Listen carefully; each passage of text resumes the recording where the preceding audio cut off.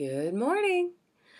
I'm looking for a word for my pink salt following, like the beehive or armcherries. So if you guys have any ideas, throw them out there. I know, big dreams one day. But today, and whatever day I recorded this episode, I have COVID. So I don't sound too hot, but the episode is loaded with particulars and particularities. And you guys, I need to recycle my words. I should make a reel of all the times I say particular or particularly, and I'm sure we would all be amused. Anyway, this is the last episode with David and I sorting through faith and religion. And just so you all know up front, so no one is upset or takes anything out of context, neither of us hates Oprah. We're just hating on a guru culture that has put her and others on a pedestal. Also, don't listen to me about taxes. I don't know what I'm talking about most of the time, let alone when it comes to tax write-offs, okay? Just be careful who you set as the ideal looking back at you through the mirror of self-reflection. I hope you guys enjoy this episode as much as I enjoyed recording it. After editing, I'm now wondering, is a purpose fulfilled no longer a purpose? If you have an answer, let me know. Happy Monday, everyone.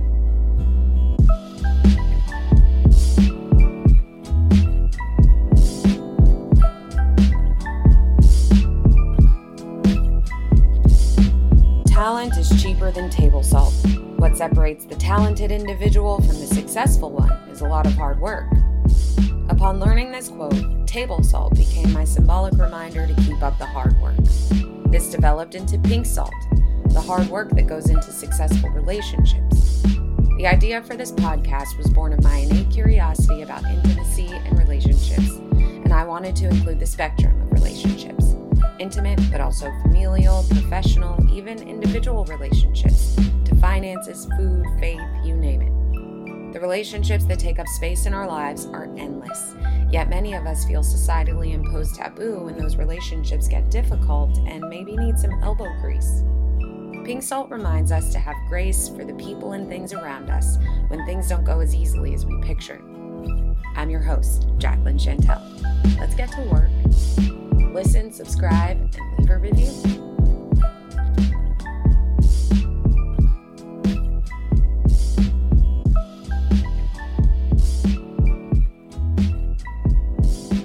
I do want to introduce your paper in episode 4, which I probably should have done in episode 1, even at least like in my introduction or in the notes, in the show notes, but I didn't. So what brought us here ultimately is your paper titled God Essay on the Matter of Truth, an essay of questions, conversations, and truths of the I Am.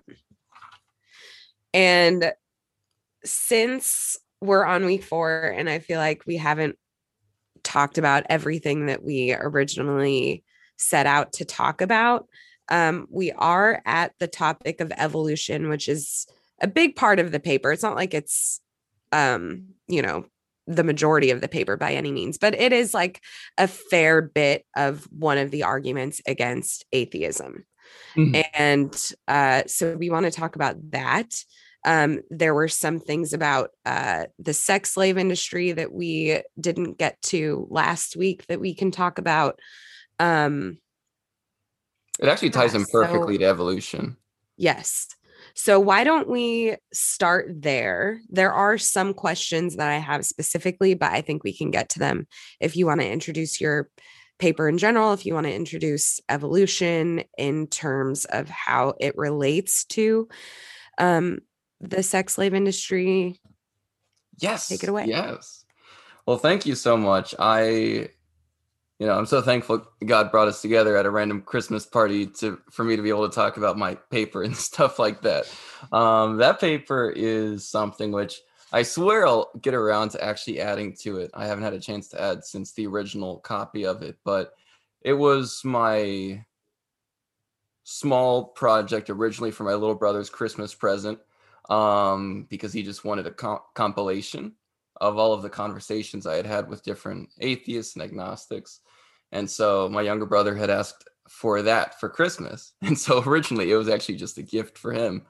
But I really do enjoy it. I enjoy writing about the ways that science, physics, the notion of morality, and philosophy come together to point more towards God rather than the modern notion that science is somehow divorced from religious belief. And so that was, along with trying to make a little Christmas present for my brother, I tried to make sure that I can get a nice project going probably for the end of grad school, I think. And so that's what I tried to make that as a focus of my paper. Evolution is something that I find really interesting. I think it's probably one of the strongest, or at least most frequently brought up arguments in discussions between atheists and Christians, for reasons that I think I can kind of understand. I think I can understand exactly why the situation regarding evolution seems to be at odds with Christian doctrine. But I don't think that's the case. And I think that there's a great deal of scholars who also hold that there is nothing in particular about evolution, either in the possibility that it's true or false, which would disprove order in the nature of God's creation. And so that's definitely one of the reasons that I took a lot of the stuff I did in undergrad for evolutionary biology, molecular biology, and tried to apply that with a biochemical twist to the discussion of the existence of God. No, it's tough because evolution can be tackled in so many different ways. But I think what I'll do first is I'll walk through a worldview where evolution, materialistic evolution, as it's called, let's assume that it's true. Of course, macroevolution is a theory that is always going to be called a theory because none of us are ever, living long enough to actually see the process of macroevolution. And it is built. Oh, one yes. question there. Why is evolution, specifically macroevolution, a theory, and God or faith is not a theory? Oh, yes, yes. So a theory, and technically, I think that depending on how you define a theoretical concept, you can state that faith is, in some semblance or sense, a theory. Although I guess some scientists would state that faith is not a theory because they believe that theories have some testability, just not any complete provability. Mm-hmm. And then I guess in the case of Christian doctrine, some state that faith cannot be tested and therefore cannot be considered a theory. That's a bit of a matter of semantics. That's interesting. I feel like there's so many stories in the Bible where faith is tested. Exactly. Christian faith is very rarely ever blind, right? Like faith is a thing that's often tested. People's belief in God is tested. Their understanding of God's nature and their willingness to trust that he who was still is tested often. And so you're right, actually. You bring up a good point. I guess that goes against the modern consensus about how religion is a blind faith thing. Because, astute point. In scripture, faith is a very tested thing. And it's also kind of commanded to be tested in the New Testament, specifically for the sake of safety and wisdom. Paul says, test the spirits, which is to say, anything that you hear or come to know, test it. Test it to see if there's wisdom, truth in it, lest you be led astray by some doctrine that is not true or correct. And so the case of macroevolution as a theory stays as a theory because we don't have the ability to travel back in time billions and billions of years to actually see this process. It relies on a large amount of presuppositions, which is just to say that there are certain assumptions that must be made before pursuing the theory of evolution to see if it's correct. For instance, one presupposition is often all life has a single origin point in macroevolution, which is a weird presupposition to start out with, to state that all life must have a single ancestral, like common ancestral background. Because if life can go from a bunch of non-living things to living things out of nowhere at random, then why is it necessary that life could not have done that from a bunch of different origins? But for evolutionary data to function, they have to kind of just assume that there's like one origin point, and from that origin point, all life kind of developed. That's not logically sound, but that is the presupposition that's usually followed.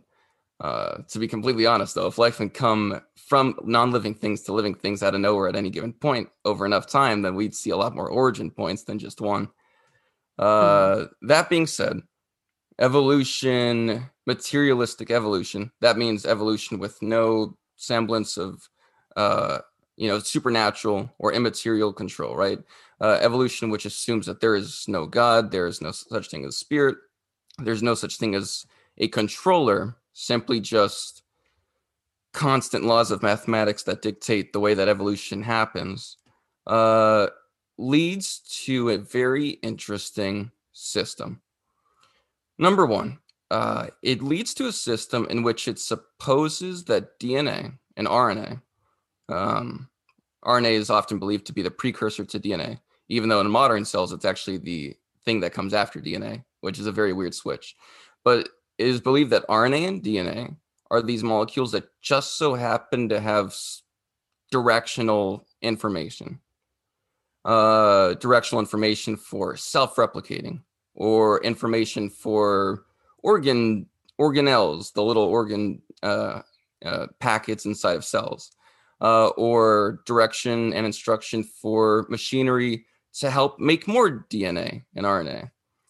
This is strange because the notion of a molecule having instruction is a weird thought, given the randomness of the system proposed by evolution, right? Like, oh, DNA and RNA just so happen to have instruction for a thing that they do. Not even like just normal chemical processes, they self-replicate. And then also they all of a sudden stop self-replicating and start replicating to make systems of cells, a cell wall, a plasma membrane, mitochondria, these really complex cellular organelles. Yeah. I mean, we've talked so much about the brain being like a computer. And then even the word system and sort of insinuates that there is some sort of information or direction. So to who this is a surprise is sort of like, well, have you been paying attention? That's well said. It is weird, right? I think the average person understands the idea that if we see a blueprint, a perfectly drawn out, extremely complex blueprint of a castle that is not yet a thing, we would assume there to be an architect behind the blueprint, because the blueprint is so wildly complex for a very specific thing that doesn't exist yet. Mm-hmm. In the exact same way, DNA and RNA are logically, in an evolutionary sense, logically believed to be the origin of where life eventually developed. The issue is that, again, I would ask, why are there instructions for organ systems that don't exist yet? Why does DNA have instructions for the machinery to be produced in order to make more DNA more easily? Why are there instructions for cell walls when a cell is not a thing yet? Why are all these instructions in RNA and DNA if there's nothing that it would logically, according to the randomness of evolution, be instructed towards or instructed to? Mm-hmm. It assumes instruction, machinery, and the ability to complete the instruction but it assumes no goal for those three things. So I think the very presence of DNA and RNA as being molecules that carry information, and again, that also is very confusing. Mm-hmm. What the heck does it mean for a molecule to carry information, to carry instruction? I think you can an easy way, or the way that it's kind of like making sense in my head, is that if you take the human body, for instance, like people know that they have lungs, they know that they have a liver, they know that they have a heart, most people don't actually know how they work, but they know that they do. And they are made up of cells, and they weren't always those cells. They were instructed to become those cells. Yeah, exactly. The weird thing is that instruction usually requires something to read that instruction, right? Hmm. Kind of with a blueprint example, the blueprint is set out with a very complex design, but it also has to be read. And same with DNA and RNA. DNA and RNA, in order for their instruction to turn into proteins, eventually the building block of a lot of things, amino acids to proteins, it requires something to read those instructions, which of course modern cells do have little genetic machinery things, molecules that the DNA would have to turn into to then go back to the DNA and help it to read the DNA itself. And then now it can read itself in order to make new copies of itself, which Hmm. then is confusing because it's like, all right, well, then how did it read itself to make the machinery to read itself in the first place? Right. And so it becomes this strange system that's powerfully designed and instructed since it has instructions. I try to explain But why I this say this instruct. Oh, specifically applies both to micro and macro evolution. yes, yes. Yes, because This it's just the biology of it. exactly, exactly. Of course, the most confusing part is that the original hop from abio or science now holds that there's abiogenesis, which means that technically the very first time that life appeared, it appeared from non-living things. But this is really confusing because then we have to understand, okay, how can a totally random system with no technical order go from a completely like no living random jumbled up stew of materials into a thing that is instructed and moving towards a goal and living. And the fact that a lot of scientists know what those early earth conditions must have been prominently presented and tested out in the old Miller-Urey apparatus, which is this The small. goal part is confusing to me, It because it is. seems like we do have it seems like there is a goal, because there you've talked about there being like the perfect amount of charge that happened in order for Earth to be created, and the living things on Earth to not only be created but then survive. Mhm. So with any difference in those charges, there wouldn't be it wouldn't have worked out the way that it has. So it seems like with that sort of uh with the electric charge that is added to the cells that didn't have the direction yet, that then came the direction. And because it's almost like evolution is the goal, right? Yeah, To but like evolve into the living thing and then to continue to survive would be the goal. exactly. Exactly. The weird thing is that the moment we state, because that's actually what's not Sam Harris, that is what Richard Dawkins states, right? That all we are machines with a goal to replicate DNA. Hmm. We're nothing more. We're just hunks of, flesh robots trying to get more DNA produced, which is why we have kids and all this stuff. So is that how it connects? So it seems like that, except the issue is that Richard Dawkins sadly uses instructed language to talk about what he calls a non-instructed, totally random system. To state that the goal of living and evolution and DNA is to make more DNA is to state that there is a thing that DNA is heading towards. But the issue is that means that DNA has instruction and a goal. But then you'd have to ask why a random inanimate molecule has instruction and a goal when it's a random inanimate molecule. And so the issue is that even Richard Dawkins, in some of his books, right, he states that the only purpose in life, which of course that's the issue, he already failed. You either have to say there is no purpose or there is a purpose, and he says there is no purpose, but which that's a contradiction.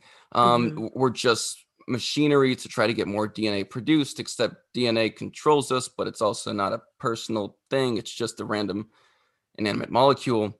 So it becomes really confusing to What do see you the think about purpose? Just yes. honestly, on a personal, individual level with conscience, with Mm. conscious, with a conscious, with a conscience. Conscience. You're Yes. right the first time. Yeah. Because that's a big question for me right now. And it's almost like once the purpose of surviving has been fulfilled, then all you have is what's inside your head. And it's different from everybody else who's also trying to find their purpose. And I just wonder what your thoughts are on how to come to that. Oh, of course. Yes. Yes. I'd love to. This is actually, what's interesting is this technically would have been the end of the evolutionary talk, because the issue with an evolutionary framework is that the only goal, and again, evolution also assumes there's not really any such thing as like consciousness or a conscience. It's just an illusion, right? The only goal, all you're doing is just reacting to the chemicals inside of you. You're just going to do what you're going to do, and that's all you're going to do. The notion of having dreams is just a chemical mutation. There's something wrong with humans. We're foolish because this mutation happened. I strongly reject that and everything that it asserts and everything that it stands for, because besides going beyond the notion of simple nihilism, right, that life is meaningless, it also asserts a unique kind of meaninglessness, that not only is life meaningless, but any attempt to pursue a thing that you consider to be purposeful is meaningless, even if you think it is meaningful. I think that's wrong. I think that's incorrect. And I think that's illogical. What I will assert is that human purpose, which of course I do believe that the primary purpose of human existence is to be in relationship with God, to know him. And I mean know him personally, not intellectually, but to, like, know him. And to be in relationship with him. And from that relationship with God, purpose flows out further. Scripture shows that people, in relationship with God don't just kind of sit there and never move for the rest of their lives, right? Like, God works through them to bring about his goodness, his plans, his purposes. The person who, I love the passages in 1 Corinthians 12 and 13 where it talks about the gifts of the Spirit, where it talks about how some people are called to be a teacher, some are called to affirm. Exhortation is the word he uses, but some are called to affirm others and to build them up and to encourage them to keep persisting. Some are generous with their time or their money. Some are meant to go to other nations and to help build hospitals and to help, spread the good word of the Lord, to give other people hope and purpose and meaning in relationship with the Lord. Some are just very powerful in their faith. Like, there's a lot of gifts of the Spirit. It's more than just tongues. Although a lot of churches would not focus on anything else besides tongues, but there's a lot of gifts.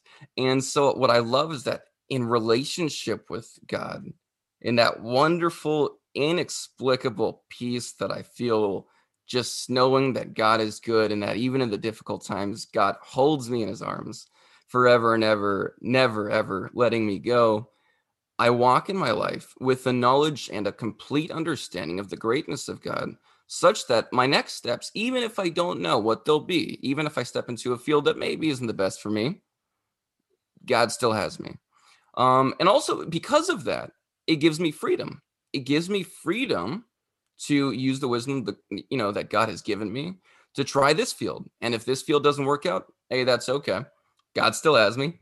I'll try this field. This field kind of worked out. I'm getting, so I think the beauty of living in relationship with God is that there's a new type of freedom you get in trying to, because you know that God has you, you can try a different field or a different path that's new to you. And if it works out, that's great. If it doesn't, that's okay too. God will guide you. And so purpose is a difficult thing. It's actually really interesting. I was going through some more Michaela and Jordan Peterson podcasts, because that's what I do when I'm at the gym, because I'm a nerd. I was listening to an interesting analysis of the modern loss of purpose. Predominantly, in Western and European cultures. And not to get too much into the nature of privilege, I think that's probably for a different topic, a different time, but rather to focus on the nature of human existence in a state when humans are past that point of just barely surviving, right? Often without clear instruction or direction for the next logical steps. Because again, according to evolution, like, you just have to survive to the point where you can have kids that are fit enough to also survive, right? When you get past that point, which the world asserts is just a simple fact, which I reject, but that's okay. You're left in a place where you are kind of stuck in this existential crisis. In a non-Christian worldview, you're stuck in a place in an existential crisis where you're trying to figure out, I've survived.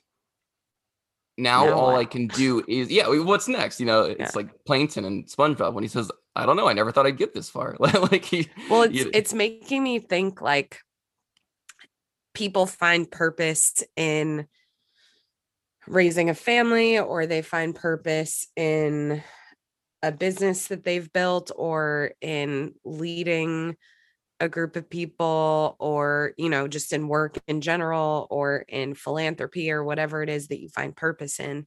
But I think that, and maybe I've heard this in one of those podcasts, but it makes me think that like this word purpose is a little bit of a trendy word right now, there you because go. people are trying to find purpose in everything that they do, and it kind of wipes out this idea that you're supposed to have struggles or suffering, in the words of Jordan Peterson or whatever. But it's like, well, if you don't have any of them, then where do you start even looking for purpose, and how do you know when you've found it? That's amazing. I'm so glad you said that, because that is actually fundamental to not just the American struggle for an understanding of purpose and direction. I think also a lot of modern contextual uses of the word purpose mistake it for direction. So I agree with you there actually as well. I think people use the word purpose because it's kind of trendy. It's oh, I got my whatever random award society says I'm supposed to, or I hit the age that society says I'm supposed to. Now what?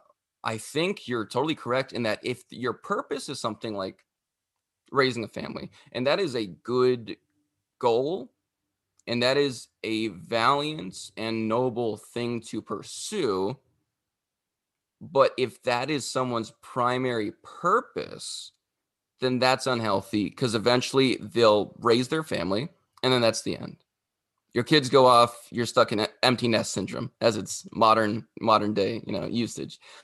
Someone wants to build a business and they make this business their purpose, like their top purpose, the thing that will define who they are, based off the thing they do, which of course Christianity states that you're not defined by exactly what you do, but who you are, because who you are in Christ, right? Mm-hmm. It kind of rejects the whole works-based identity, works-based salvation, and says your faith changes who you are. You are now in Christ. So it's not a matter of exactly what you're doing in this life, although you should do what the Lord says is right, and in love, peace, faithfulness, generosity, self-control, all that. But more so, first and foremost, who you are and who you are in Christ. And so you're correct. I actually agree completely. If people are rooted in all of these little things they do, and that is the extent of their purpose, then their purpose is wildly limited, either in its temporality, because, if your business fails, too bad. Or, hey, your business did great, but now you're getting to the point where you can't run it anymore. And so now you got to pass it off to somebody else. Well, you said that I'm correct, but I asked a question. So I'm like, but you still haven't told me how I know that it's my purpose. Oh, sure. Sorry. How do I know? The issue is that any of these things you do cannot legitimately be your primary purpose. Actually, what I would say is my answer to your question is that none of these, how much money you make, who you end up getting married to, how many kids you have, that cannot be your purpose.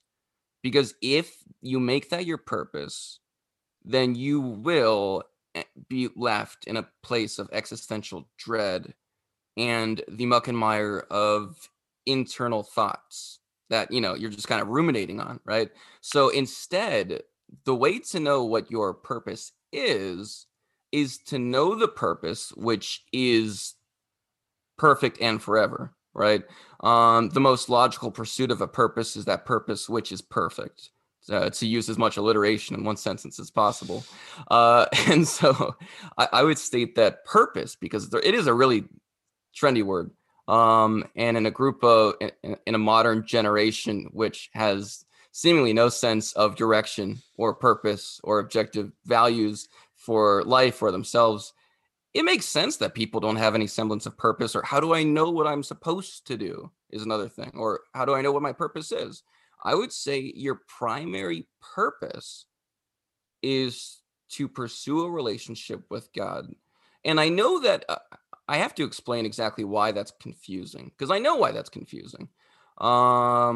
Why is it that somehow when I start pursuing a relationship with God, right, to truly understand who Christ is and the fact that he saved me forever, and that, once you're saved, that's a seal on you and you're saved and secured. How does that change anything about my life that I know that, that I believe that? But it's actually the purpose that is true and free. And it's true freedom, because the reason that people, like yourself, and literally billions of people across the world ask, like, I don't know what my purpose is. I just got this degree. I don't know what my purpose is. I just wrote this beautiful dissertation. I don't know what my purpose is. I know how to write a really long essay, but I don't know what my purpose is.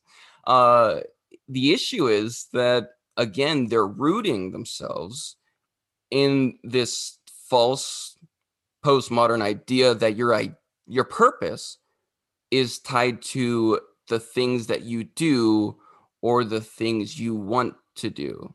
Your And if you direction may don't be in have those things. those, then your purpose is no longer there, which, Exactly. yeah. And then And everything has the possibility of being lost.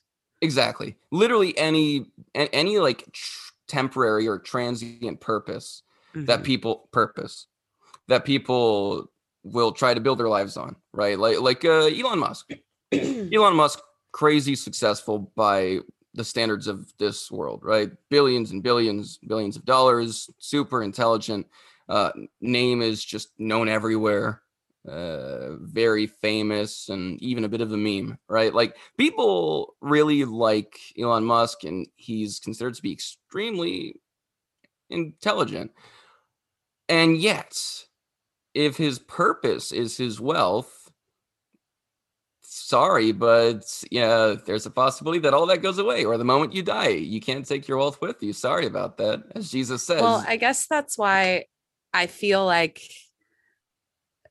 especially in the example that you gave about parenthood, yeah, you could raise a family and then you have an empty nest syndrome, but maybe instead of an empty nest, and like the more healthy perspective of that is a fulfilled purpose.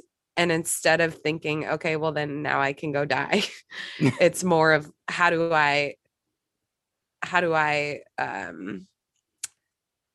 continue that purpose in helping other people parent, or, in the case of Elon Musk, like, he's been incredible with business and um, investing, and how do you create that in a way that continues to Of go, like, course. how do you build a legacy out of your purpose, so that just because the thing is gone that allowed you to realize your purpose doesn't mean that the purpose itself has left you.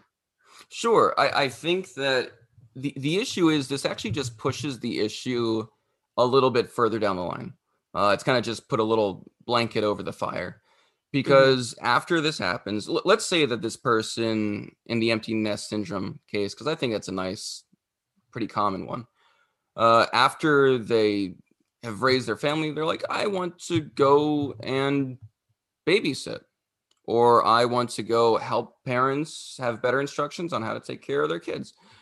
The issue is all you've done is you've just extended a purpose that's only bound to this life. And a purpose that's only bound to this life, or one which fluctuates. Because also, let's say this person wants to then make a business of babysitting. Well, sometimes you won't really be able to babysit, or maybe all the people that you had as clients get sick, and you can't see them, or maybe a global pandemic happens. That would never happen, right? or maybe all of the time you spent writing that book about parenting on your, you got it on a bunch of shelves, but not many people bought it, or some people bought it, but then they stopped. The issue is it kind of just pushes the question of purpose a little bit further down the line, but it doesn't actually address the fact that, again, there is an end to it. Mm-hmm. I think what people need to do is they need to set their eyes on eternity. Like, why limit your purpose to the few things you could theoretically do in this life? Because also, of course, all of us, we're alive, but I don't know, like tomorrow I might be a youngin', but tomorrow I could just like get hit by a car and die. I mean, I did say legacy. Yeah, but legacy doesn't really help the individual because they're dead, right? So what is eternity? How does setting your eyes on eternity help you fulfill or recognize your purpose? Yeah, well, I would state in the same way that you stated earlier that purpose is a bit of a misnomer and it's a more popular modern culture term. I think people misinterpret goals with purpose. I think a lot of people have temporary goals or long-term goals, but to state that a goal is your purpose is incorrect. I think it kind of misses a few philosophical points there. Focusing and making your purpose to know God and to have a personal relationship with him and to love him, that is a purpose that is eternal. You are literally with God in heaven forever, right? Like that is a perfect eternal state of complete perfection. I think all those things on earth are goals. And I don't even want to say they're bad goals because the scripture is very clear that you should do those things in order to help, as scripture says over and over in the Old Testament and New Testament, like help the widowed, the orphaned, the poor. If you turn your back on the poor crying out for help, then yourself crying to the Lord, he shall not hear you because you have turned your ears away from the poor asking for help, right? Like those are noble things. And the Lord calls us to do stuff that are good and right on this, in this world. That is true. But those are goals and those are things you do. But your purpose should be far more than the things you do. It should be a statement of who you are, and the only identity which you can have that is beyond yourself is in Christ. In God, yeah. Because the issue is that, and I understand why, especially like the last two generations have been so focused on trying to pursue their own types of purposes and their own identities through their businesses and their education and whatnot. But the issue is if your desire is to then ignore what you do and say, I want to define and make my purpose just a statement of who I am. If your statement of who you are is literally just in who you are, then that's either amorphous, which is fine because that's how humans are sometimes, but it's amorphous. It kind of changes. Or more predominantly and more significantly so, it's transient. Again, when you die, then that's the end of your purpose because your purpose was rooted in who you are, rather than yourself being purposed and rooted in who you are in Christ. Christ being eternal and therefore partaking in the eternality of loving him and being with him forever. Okay, so you said that the conversation of purpose happens at the end of evolution. So let's backtrack again because I lied again. And we are going to talk about why sex trafficking is your favorite topic. And specifically, why it is connected or how it connects to evolution. Of So I course. guess answer the former first, Yes. or the latter The first. latter? Okay. So how is sex trafficking related to evolution? So evolution has two major components. Those two major components are to survive unto the point of reproductive ability, and then to reproduce. Hmm. Hopefully, as much as We you started can. to get there. Yeah. Right. So like those are the two goals. It kind of stops after that, right? Because then it's like, all right, I hope one of these two parents makes sure the kids are fit enough to survive into adulthood until they can have babies and whatever. Those are the two goals. So the issue is that the means to the sexual fitness goal, and again, in a fully materialistic evolution environment, right, where there's no such thing as objective morality, good and evil are just kind of like illusions, concepts, just like false logical leaps humans make according to evolution. Uh, then any behavior you do which increases either your physical fitness, where you can get to the point where you're like, stronger and able to get more food and bonk more other people on the head to get them away from you, or anything that increases your ability to have more children and to have more sex, to have more children, to just take more mates so that you can have more kids. Anything you do is logically justifiable in an evolutionary context. Hmm.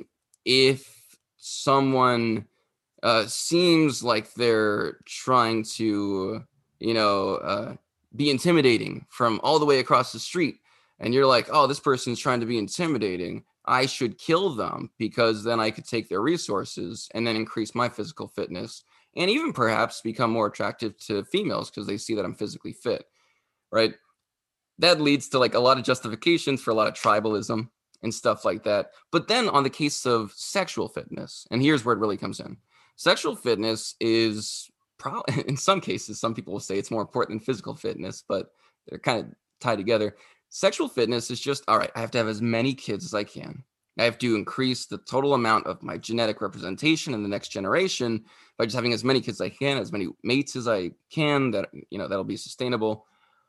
So what the issue is that in the modern development of, not modern at all, this is ancient, in the ancient and yet still current tradition of sex trafficking, sex slavery, and all the developments from that, this is technically a logical outpouring of a solely materialistic evolutionary system. People have it in their minds because of apparently like evolutionary wiring. I don't think this is true, but this is the evolutionary position, to just increase their sexual stimulation and sexual activity as much as they can, to the point of either being more powerful, stronger, or just having more sex, even if in the modern like sex trafficking system, they also usually like either do forced abortions on these 9-year-olds, 10-year-olds, 11-year-olds, 12-year-olds, 13-year-olds. I guess more so like 12 and 13-year-olds beyond, when they get pregnant more easily, more likely. And they just force these girls to have abortions, or they put them to sleep and hit them until the abortion happens. Uh, these evil developments take what you would think would evolve in an evolutionary system, where like, oh, I take this person as like a sex captive in sex trafficking, and then I have sex with them, and then I wait for them to produce an offspring. That's what you would expect in evolution, probably. Instead, humans have sex trafficking in which they take this person, they use them for personal self pleasure, and then specifically do so with the desire to avoid actually having children. Humans defy evolutionary logic, evolutionary behavior all the time because of how wicked humans are, right? Like a lot of animals toy around with their food, after it's dead sometimes. But it's very rare to ever see like an animal truly like torturing something in like a torture room. Humans during war will just torture people and torture people. Some of them for information, other people just because they want to. Like World War II, what happened, of course, from Nazis to the Jewish people and the Gypsies and minorities and and anybody with a handicap or any type of disability, and then also the Japanese to the Chinese during World War II, in which they tortured the Chinese so badly that one of the leaders of the Nazi Party had to fly down and say, "Hey, you need to chill." And it's bad when one of the Nazi leaders has to tell you to chill with your torture methods, because they were just doing like fun daily decapitation contests in public where they forced the children to watch as they decapitated their dads, for like cutting competitions. Humans do these things that don't really make total sense in an evolutionary context because it's like there's no necessary benefit to this. But then some evolutionary scientists will say, actually, this makes sense.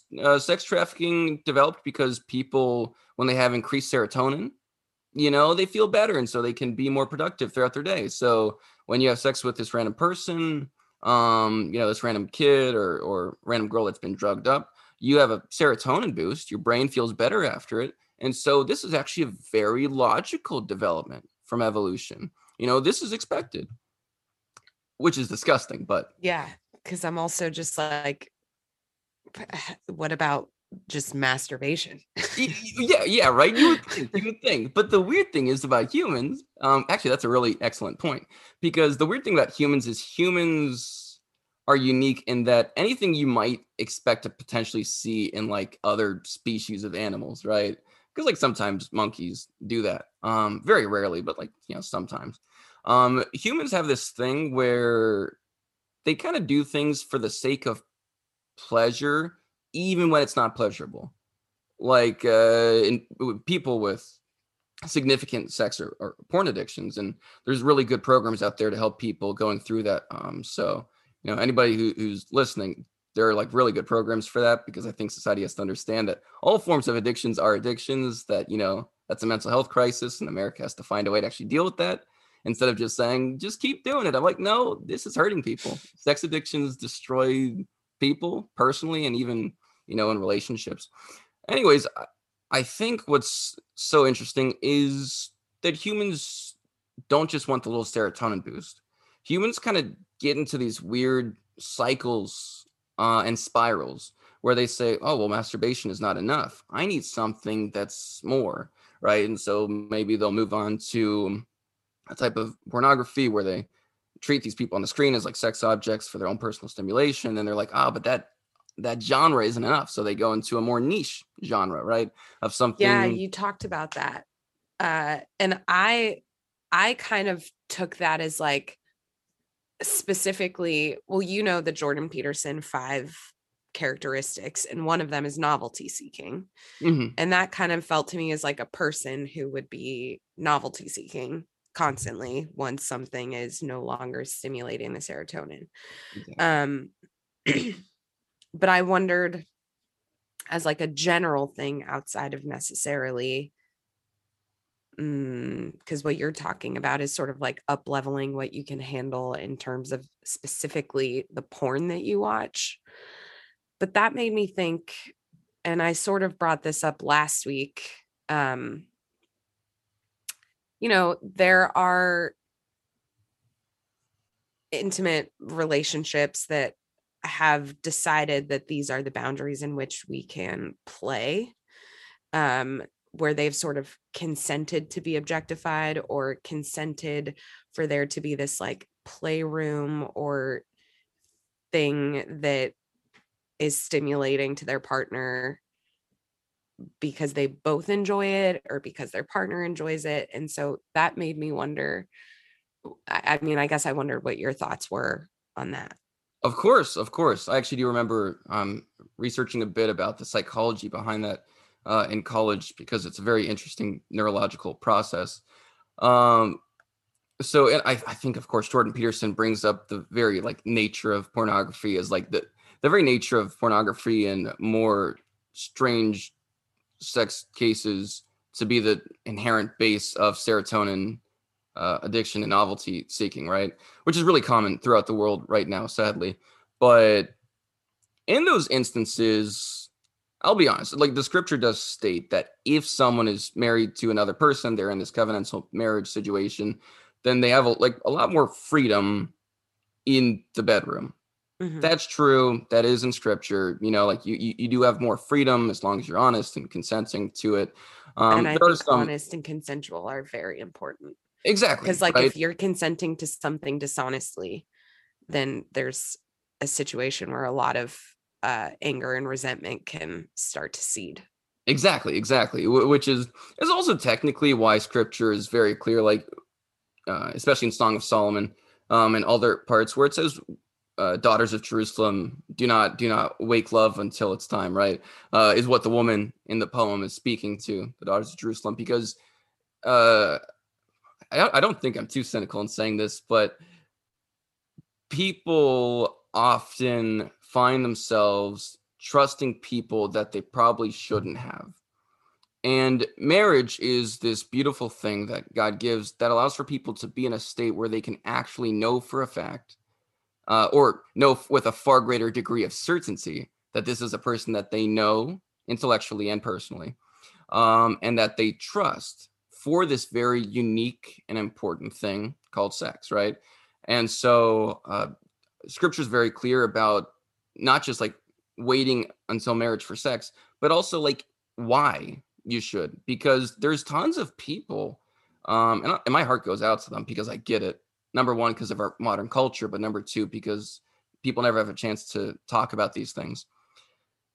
People get in relationships and they'll have sex with somebody, and then this person just kind of betrays their trust or leaves them soon after, or you feel like you just feel empty after whatever thing has transpired and passed, and then you're like, man, why'd I even give them that, right?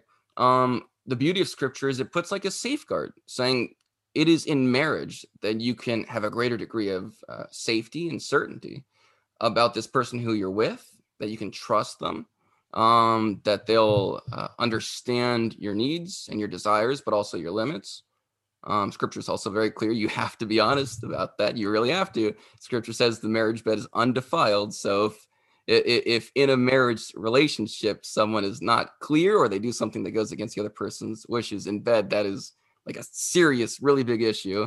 I wish modern culture would talk more about that. I know scripture does, which is great, but modern culture doesn't realize that rape does happen in marriages too. And awful cases of, sexual abuse or whatever else. Like, that's a thing. And thankfully scripture addresses that. I just wish modern culture would. And so in the case of sex play, and the different forms of it, I think there are certain types of things in which somebody is demeaned or objectified to the point where, while I understand that they state that, like, okay, this is a thing that they find sexually stimulating, I'd question, where does this come from? Mm-hmm. Not to become like a psychologist or something. You don't want to like psychoanalyze friends or whatever. You shouldn't. But as a No, but like legitimate sex is definitely a manifestation of extreme, extreme like desires. psychological pathways.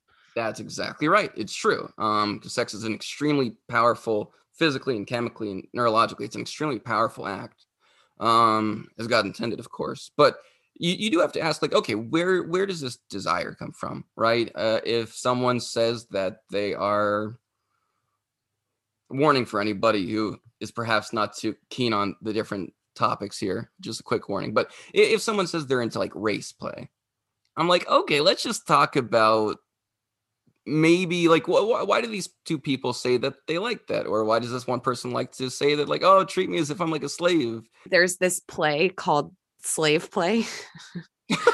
And it's about it's interesting. It's kind of like a double entendre, because now that I think about it, because it's slave play, like as in sex play, but like slave sex play. But it's also slave play. And so it's about three different couples in a sex therapy weekend, or a couples therapy weekend, and all of them are mixed race. And one of them is like a black woman and a white man. The next one is a white woman and a black man. And the other one is a white man and a black man. Mhm.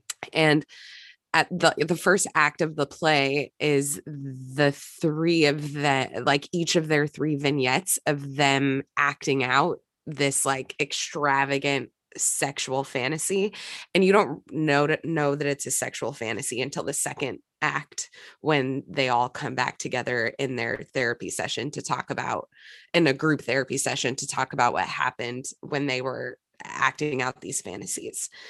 And so the reason that I bring that up, and the reason that it's particularly interesting to what you just said, is that a lot of times we don't even know our own psychology. So it's hard for us to be in a relationship sexually knowing how to ask for what we want, or even why we're asking for it, if we do know what to ask for. Exactly. That's a really fair point. And I think, again, because I guess this is stepping beyond the boundaries of what I'd normally think about or discuss. But in the case of a healthy psychological self-analysis, I think that's just kind of empty and missing in most circles of living, Mm, especially in postmodern places like America and yeah. Europe and Canada. People don't know, especially in, I think, a secular context, people don't know how to self-reflect because they don't know what standard they should be reflecting towards when they reflect on themselves, right? The issue of empty self-reflection, or no, soul self-reflection, like you're just reflecting on only yourself and nothing else, it's not really fruitful because you don't know what thing you probably should be trying to go towards, right?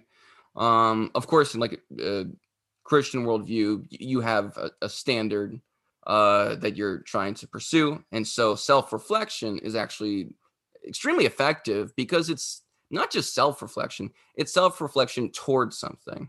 Mhm. Um, if I were to go into a mirror and just look at my reflection, but not know what I'm actually trying, like, oh, I want to get my hair this way, or I want to shave my face this a certain way. If I'm just standing and looking in the mirror, and not actually having like a goal, a specific thing that I ought to be, or how I ought to look, or what is correct for an interview for a job or something, then me staring at myself in the mirror doesn't really do anything because I don't have any goal to pursue. And so I actually get why in modern America, and more so in a secular context, and even in a Christian context, people have difficulty doing self-reflection because they're just doing self-reflection. Uh, it's hard to look to do self-reflection with a goal to change if you don't know what you want to change towards. I would also say that in addition to it sort of being your own self reflection, the thing that is reflecting to you oftentimes is an idea or a person with things that you want, or a person that you've projected your wants onto. And so the thing that is being reflected back to you in your self reflection is not, it's either not the whole story, or it's just not the truth, or it's just not possible Well to reach, said, or it's actually. materialistic. That's true. That's true. Actually, that's a good point. That is sadly a result of. I know Jordan Peterson talks about this all the time, but I know that that's a common result of the modern guru culture, specifically with people Hmm. like Oprah, right? Where you just got to think about the kind of job and money you want, and then you got to think that that's you, that's who you are. I mean, That's I hear you on that, but I actually was thinking of it even in terms of, like, you brought up shame. mm, Like, we were talking about sex psychology, you brought up shame, and like the things that the reasons that these things are popping up in people's psychology is quite possibly like this thing that they were told that they needed to be, or that they never wanted to be, that they were being pushed from, that is then being reflected back to them. And so there's this need or want to sort of cover it up or be something else to protect themselves. That's true. That's true. I think it's because But people. also guru culture for It's sure. true. It's true. You know, because the issue is it's giving you like really sweet affirmations, but literally giving you no instruction, right? Like you just gotta think better. You know, you're gonna have more money. Tomorrow's gonna be a better day. And like what I appreciate about Jesus is that Jesus is very clear and honest. He says, "Worry not for tomorrow, for each day's worries will be sufficient for that day." What Jesus says Hmm. is, don't worry about tomorrow because you got enough worries to deal with today. You Yeah. know, he doesn't lie and say like tomorrow's going to be super easy. What he says is, I know it's tough. I know things are tough, especially because he was speaking to a crowd of predominantly, like himself, people who were likely poor. They weren't usually the more rich people. And so, of course, their lives are going to be tough. Or a bunch of his followers got tortured to death in awful, excruciating ways. So, like, yeah, it's an important thing to understand.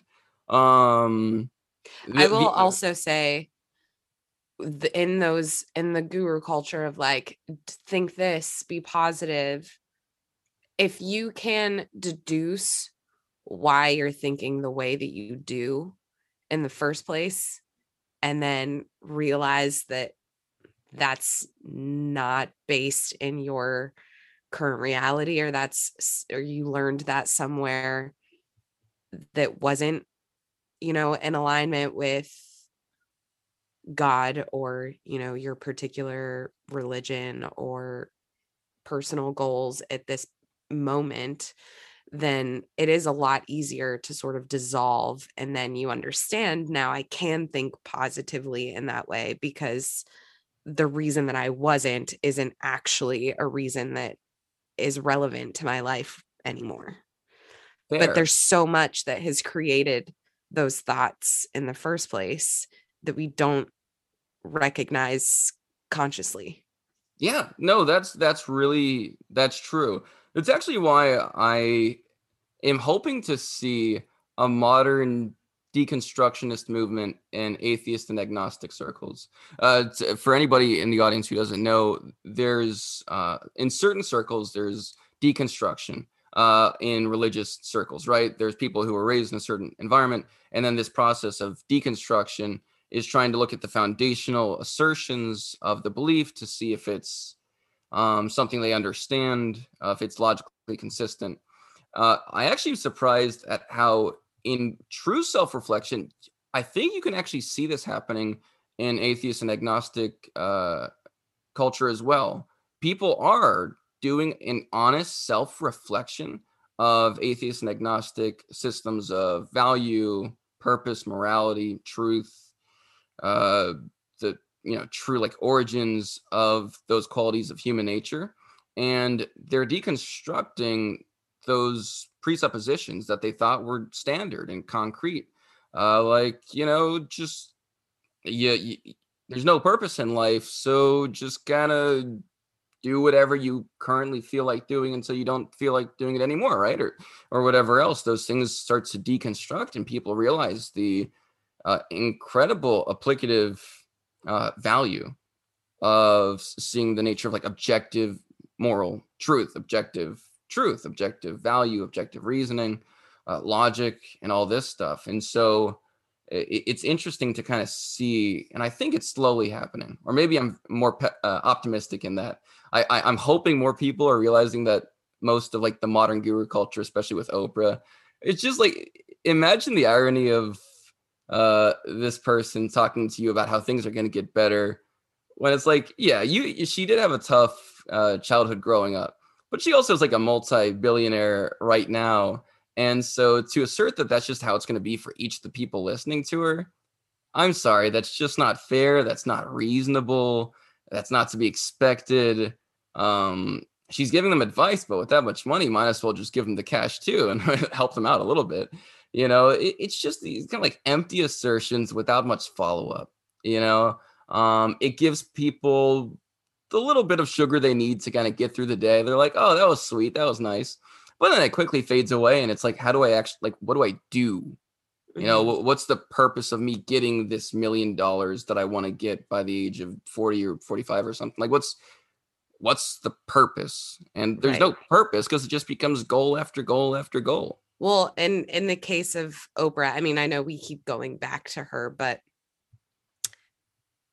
anybody in that position, particularly somebody who has that much influence in media, it's like media is hypnotic. Yeah. And it is meant to bring in views. It's capitalistic. So any person that she brings on, or any advice that she's giving, has a purpose of continuing to bring in that viewership and maintain that influence that her company has. And that's the same with any one of those companies. So it's almost like the thing that we were talking about earlier in terms of purpose being prolific, sure, almost, is like not necessarily altruistic. Not in the slightest. To bring it full circle from the first episode.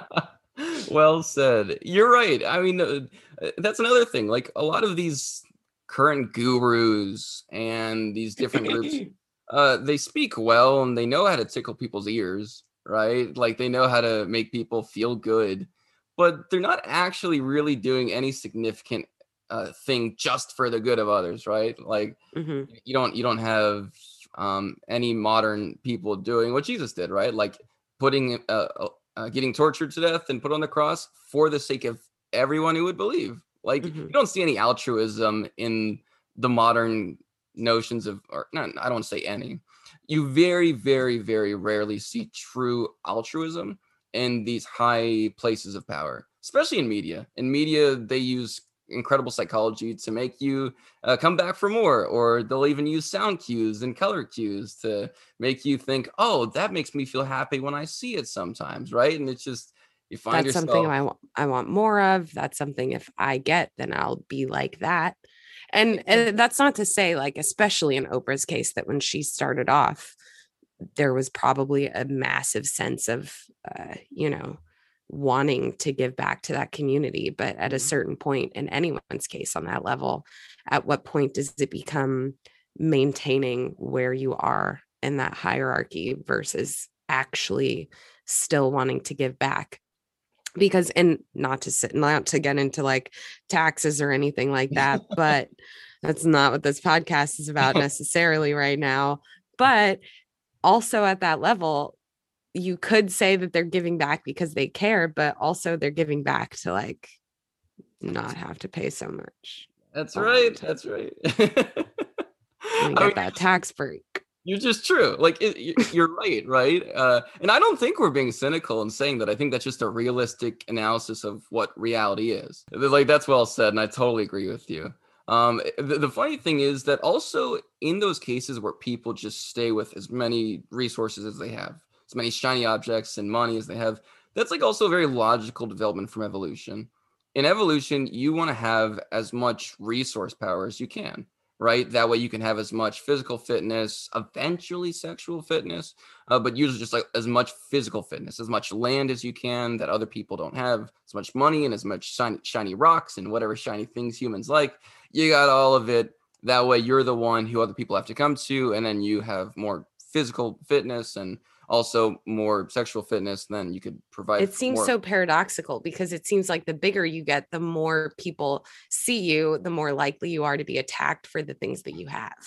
Exactly. Which I guess you see in some alpha cultures in certain animals, but it is really weird in humans. Because in humans, and it's so funny because like people who actually have money, or the way that I was brought up is like, hide your money in all of these different places so that nobody suspects you of having money. Yep. And then you're not like attacked for your money. Yeah. It's like some people wear a sign that says I have money, and quite frankly, a lot of those times that's not actually the case. That's also true. It's really good signaling to make yourself look better. Yeah. Like, exactly. So it's sadly like all of this is pretty logical developments from evolution, right? Like Mhm. human greed makes total sense in an evolutionary context. You keep as many resources for yourself. That way, you're the one with the greatest fitness. Sex trafficking, you can either define it as making total sense in an evolutionary context because it increases your serotonin. I'd say it actually doesn't explain human behavior. Evolution doesn't explain human behavior enough to account for how messed up humans are. Because humans will do stuff without any true like lasting benefit to themselves or to their family, just because they kind of just want it. From sex trafficking to like you know abuse, because it's like I'm physically fit, so I'm showing someone that I'm physically fit, and by showing that, then they'll recognize me as stronger, having greater fitness, and thus they'll know that any children that I have are going to be stronger, right? To follow Any like 20-something-year-old Christians listening, David has a fantastic jawline. hey yo, it ain't that good, but thank you. I try to cut it up a little bit, you know, just uh, but it is interesting. Evolution cannot logically account for some of humanity's worst aspects, and it also definitely cannot account for some of humanity's best aspects. Those being rare, I'll admit. But in the cases where someone, because in evolution, if someone is born with a type of disability, or they're differently abled, right, or uh, they have something about them which would prevent them from reproducing with the opposite sex. Just anything that's fundamental to evolution, sexual Mhm. reproduction, fitness, whatever. In a lot of cases, you would just leave that disabled individual behind if you Mhm. realize that they cannot keep up with the pack, with yourselves. It takes too much energy, according to evolution, to give to them when you can give to the other children that have a higher chance of survival and sexual reproduction. And you see that all the time in animal species. You know, animals are like, it's just not really worth it. I got these two kids. This one won't catch up. Oh, well, you know, it'll become bird food in a couple of days and then worm food after that. Humans, although they should technically, according to like just evolutionary model with nothing else, they should act like that. Like that should be a part of human behavior and human moral systems. It's like if someone has any type of, like anything that would reduce their fitness, right? Anything that prevents them from either behaviorally or physically prevents them from having sex with someone of the opposite sex and producing a child, or they have a type of disability. Humans should be like all the other animals and say, that takes too much energy, and just like, isolate them, kick them out of society, leave them to fend for themselves. Which they But kind of humans, have. what? They kind of have. Yeah, and at times, Outside of the family unit, they pretty much have. it's true. It's true. Except that there are a surprising amount of institutions in which people are trying to care for people Mm-hmm. with disabilities and trying to, even in like a lot of ancient times, people would try to help someone, even if they weren't related to them at all. Because in an evolutionary context, you technically would only have altruistic behavior in theory. And this is really hard to prove in any type of testing, but in theory, if it was a family member that you're closely related to, then maybe you would consider Mm. going out of your way to waste time and energy of your own fitness to like help them. Um, if you thought that there was some sort of benefit they can offer to you. But in But human if it were context, your purpose, exactly, right? Or at least the goal until you get your serotonin high because that person is like, oh, I did better. And you're like, good, I yeah, feel good now. this is But fulfillment. exactly, right? But in the case of something like, let's say, Christianity, where there's the man who's born blind and Jesus is in town, and the disciples say, oh no, they're all kind of like talking together, and they're saying, Lord, what sin did this man's parents do for him to be born blind? All right, that's what the disciples are saying, and Jesus says there is no sin on his part, nor by his parents, but simply that he might bring glory to God. Right, Jesus clearly stating that people, no matter what disability or state of living that they're in, uh, have a purpose that is, the glory of God and being in right relationship with him. And then Jesus, after this man does ask for healing, heals this man. And so he can finally do the things he actually wants to do, even though his parents very quickly disown that guy, which kind of stinks because they're like, we don't want to get in trouble with the people asking questions about how you got healed. So we're just going to say you're old enough to take care of yourself. We don't have to ask questions. Exactly. Yeah. Like Jesus is very clear. The same way, of course, that in the Old Testament, when Moses says, Lord, you can't send me to speak to these people. These are the questions of faith being enough of, whether God is going to be enough of the protection that you need from what's actually in front of you. Exactly. Right. Because people have their eyes focused on things that just aren't as important. Moses is like, you can't send me to these people, Lord, because I have a problem with my mouth. Right. The actual translation is that, he stutters. And Moses even kind of points to God and says, even now in your presence, I still have this problem. But especially in your presence. Exactly. Right. Well, he's like, he's kind of terrified. I would be too, of course. But God says, like, who made the blind, the mute, or who made the deaf, the mute, the sing, or the blind? Did not I? And the Lord says that objectively and confidently, because the Lord values even these people who he made, who are differently abled, even though society will throw them out. The Lord says, did not I make them? That is a beautiful statement of the value God places in people. And society will sometimes say, oh, well, why did God make them blind? Isn't that just an awful curse? That's like I'd rather die. Which, of course, a lot of blind and deaf people take great offense to that, to state like, hey, my life is worth living just because I don't see or don't hear. My life is still worth living. And God clearly states that because he made them. People are very stuck on disability as if it's this death contract or death wish, when it's just not. And the beauty is that God, even in Exodus, like the second, oldest book in the scripture, states the value that he places in people, even if they have a disability. Under an evolutionary system, people with disability would logically be thrown out.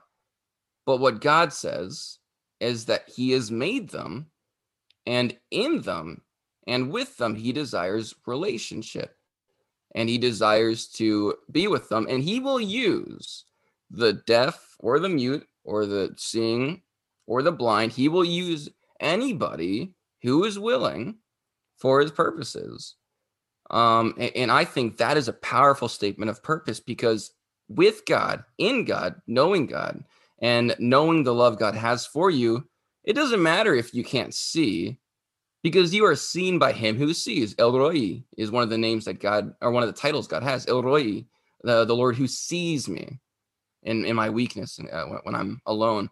The Lord is my provider. Jehovah Rapha, like that just means the Lord, our provider.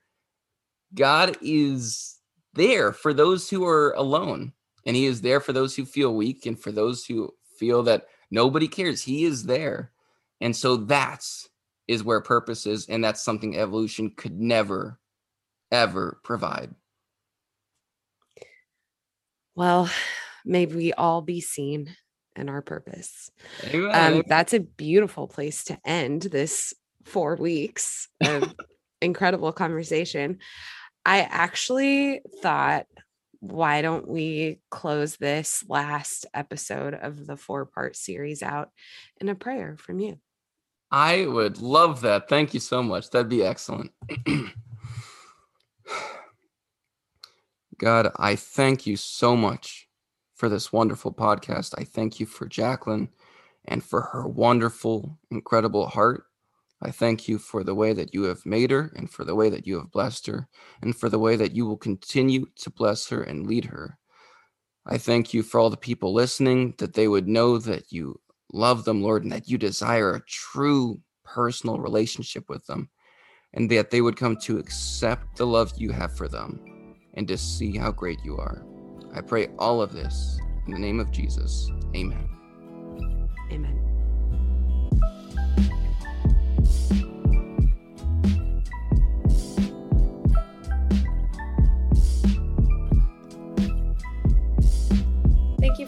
the Pink Salt Podcast. Pink Salt is hosted, edited, and produced by me, Jacqueline Chantel. Sound production by Dev Daly and graphics by Alyssa Donaldson. If you enjoyed this episode, please subscribe and leave a review. See you next week.